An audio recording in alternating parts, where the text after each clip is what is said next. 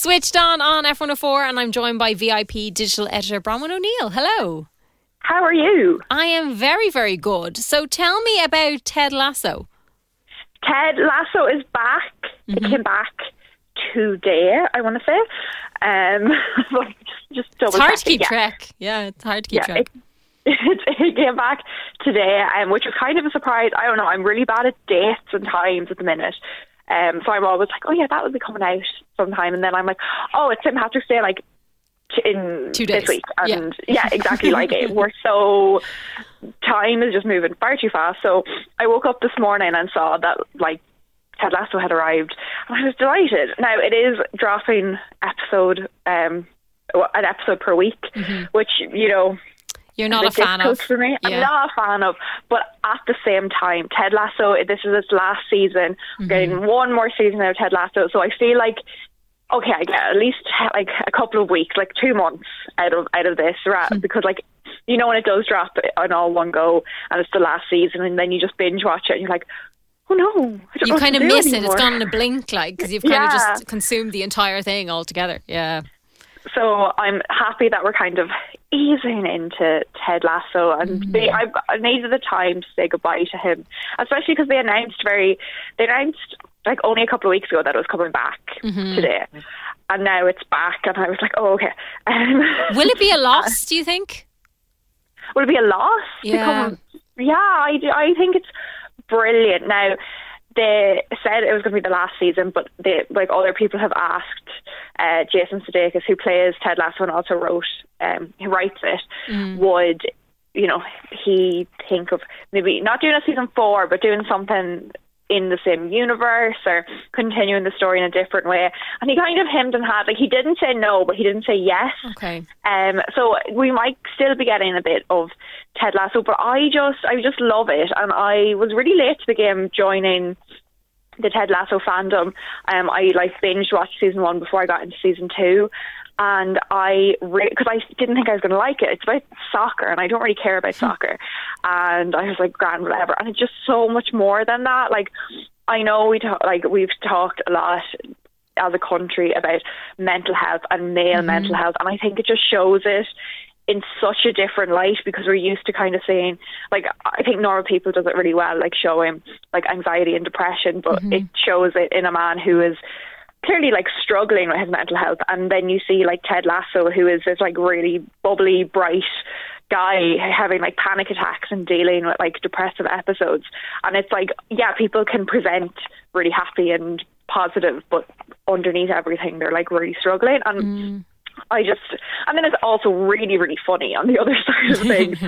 But I would recommend tissues at all times, because maybe it's just me, I cry at like every episode, which isn't normal, I don't think, but I did go into it thinking it was a comedy and then being wrecked every episode. But I did tweet about it once, and this is my claim to fame. Jason Sudeikis liked my Ted Lasso tweet. It has like 5 likes, and one of them is Jason. So there you go. Well, that's pretty cool. Like that, he's at least 100 likes, like. You know, at least. I think so. So you'll be watching this each week, I'm assuming, then? Absolutely. So I will finish work, watch the first episode, and I just loved it.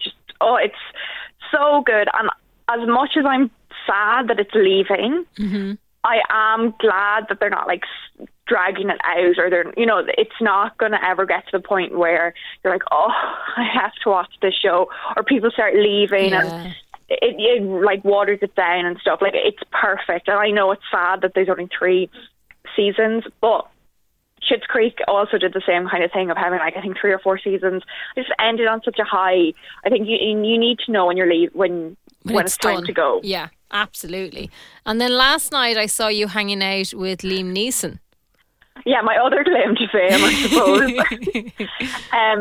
But Liam Neeson was in Dublin. He premiered his new film, which is his 100th film, which is insane, like mad. I just was like, I had to go onto the Wikipedia page today, and I was just like counting films, and like not 99 of them are not taken, but like a good chunk are like taken and taken-esque movies. Like 100 movies is mental. So his new movie, Marlowe, it's what it's called, it comes out on Sky Cinema and into cinemas on St. Patrick's Day, because obviously it does. Has to do. Obviously yeah, it does. Has to. And I got to see it last night after chatting to him, and it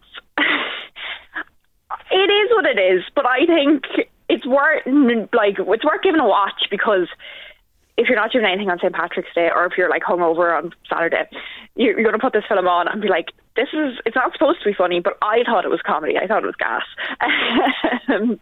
Like, the poor man is 70, and he told us that he does, not his own stunts, but he does his own fight scenes, and you can really tell that he is doing his own fight scenes, because they're like slow motion fights. Like, God love him. Let him retire. Let him sit down and just relax. But he clearly obviously loves making movies. He is making like his 100th and first and second and third, and he's not slowing down anytime soon, which fair play, but also, Liam, it's fine. Like, it's fine. We're okay. But do come back as the voice of Aslan. That's what I want. Because I think they're rebooting the Chronicles of Narnia into a TV show. Oh wow, okay.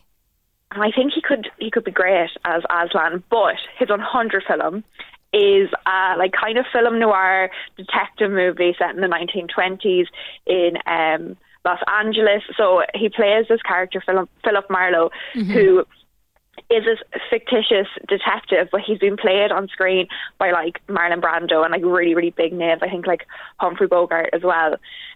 So he's kind of that, do you know, when you think of those type of movies where it's like, Don't Call Me Shirley, that kind of like film noir detective, and there's like the beautiful blonde who like arrives at his office and is like, I need your help finding someone. Of course. And it's damsel in distress. You always have to have one of those. it's a remake of like, or like not a remake, but a new twist on that kind of genre and that like very famous detective. And look, it's a fine movie. But it's a really big, other than Liam Neeson, Colm Meaney is in it, Jessica Lange is in it, and Diane Kruger is in it. Like, it's a really, really stacked cast. So I'd watch that. I'd watch it for them alone, you know. Excellent. So I'll definitely be tuning into that. I'd love to see. I always like to see what he does, though. I like him as a person. I think he comes across really well. So I always enjoy to see what he's up to. I know, I just love him. And after meeting him, I love him even more. I want to take care of him. He was so lovely to chat to. So I just know he's just a lovely, lovely man. And then we move on to Shadow and Bone.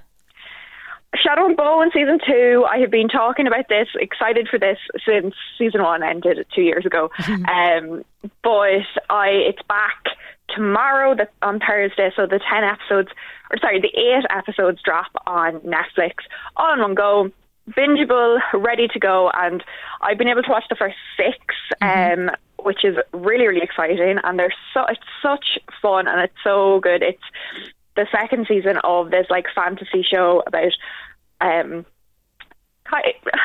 two groups. One Elena, who is our main character, she learns that she has this like really sought after power, and in the first season she's like kind of goes along with it, and she's roped into kind of groups that she might not agree with, and now in the second season she's trying to rebel and go her own path and fight against these people who are trying to use her power for bad. And then we have another group of kind of a band of thieves, I would say, who are trying to help Elena but also have their own bits going on, and they're trying to do a prison break, and there's so many different plots that I couldn't possibly go into all of them. You have to just watch it.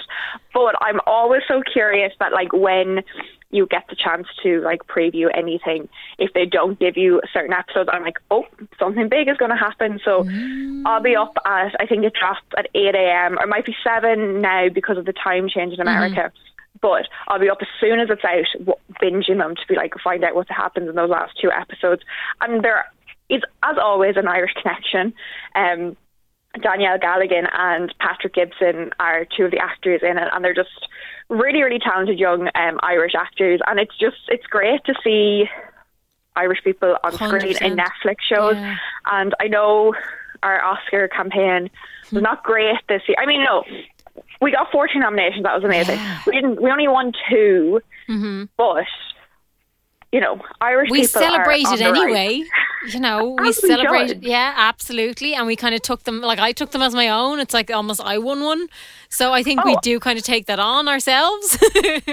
I keep being like Ireland's 14 nominations, as if every single person on the island We've all done it. Yeah. was nominated. Like we are all Paul Mescal, we are all Colin Farrell, we're all Jenny the donkey. Oh, Jenny. I think she should have won Best Supporting Actor. Absolutely, but we can we won't argue that one, I suppose. But she was lovely. Was it actually Jenny though? I was kind of surprised to see her. Allegedly, it was not Jenny the donkey. Okay, which I'm kind of happier. It's probably better. It's become a scandal now that it wasn't Jenny. It was just a random donkey. But did you want poor Jenny to be taken off the islands and shipped over to America? No. Over to LA? No. I don't think she'd last too well over there. She couldn't help. So I'm happy actually to hear that it wasn't actually our Jenny. No, sure, as Colin Farrell said, she needed her own support donkey on set. That's right. So she couldn't be like flying around. She's not a jet-setting donkey, do you know? Can you imagine? Oh, let's just pack your suitcase up there, Jenny. Oh, the poor old donkey wouldn't know what hit her. That'd be awful. Well, Colin looked delighted to see the donkey, regardless Absolutely. if it was Jenny or not, and I'm delighted for him. Same. So am I. Thank you so much, Bronwyn, VIP Digital Editor, for joining us again. Thanks for having me.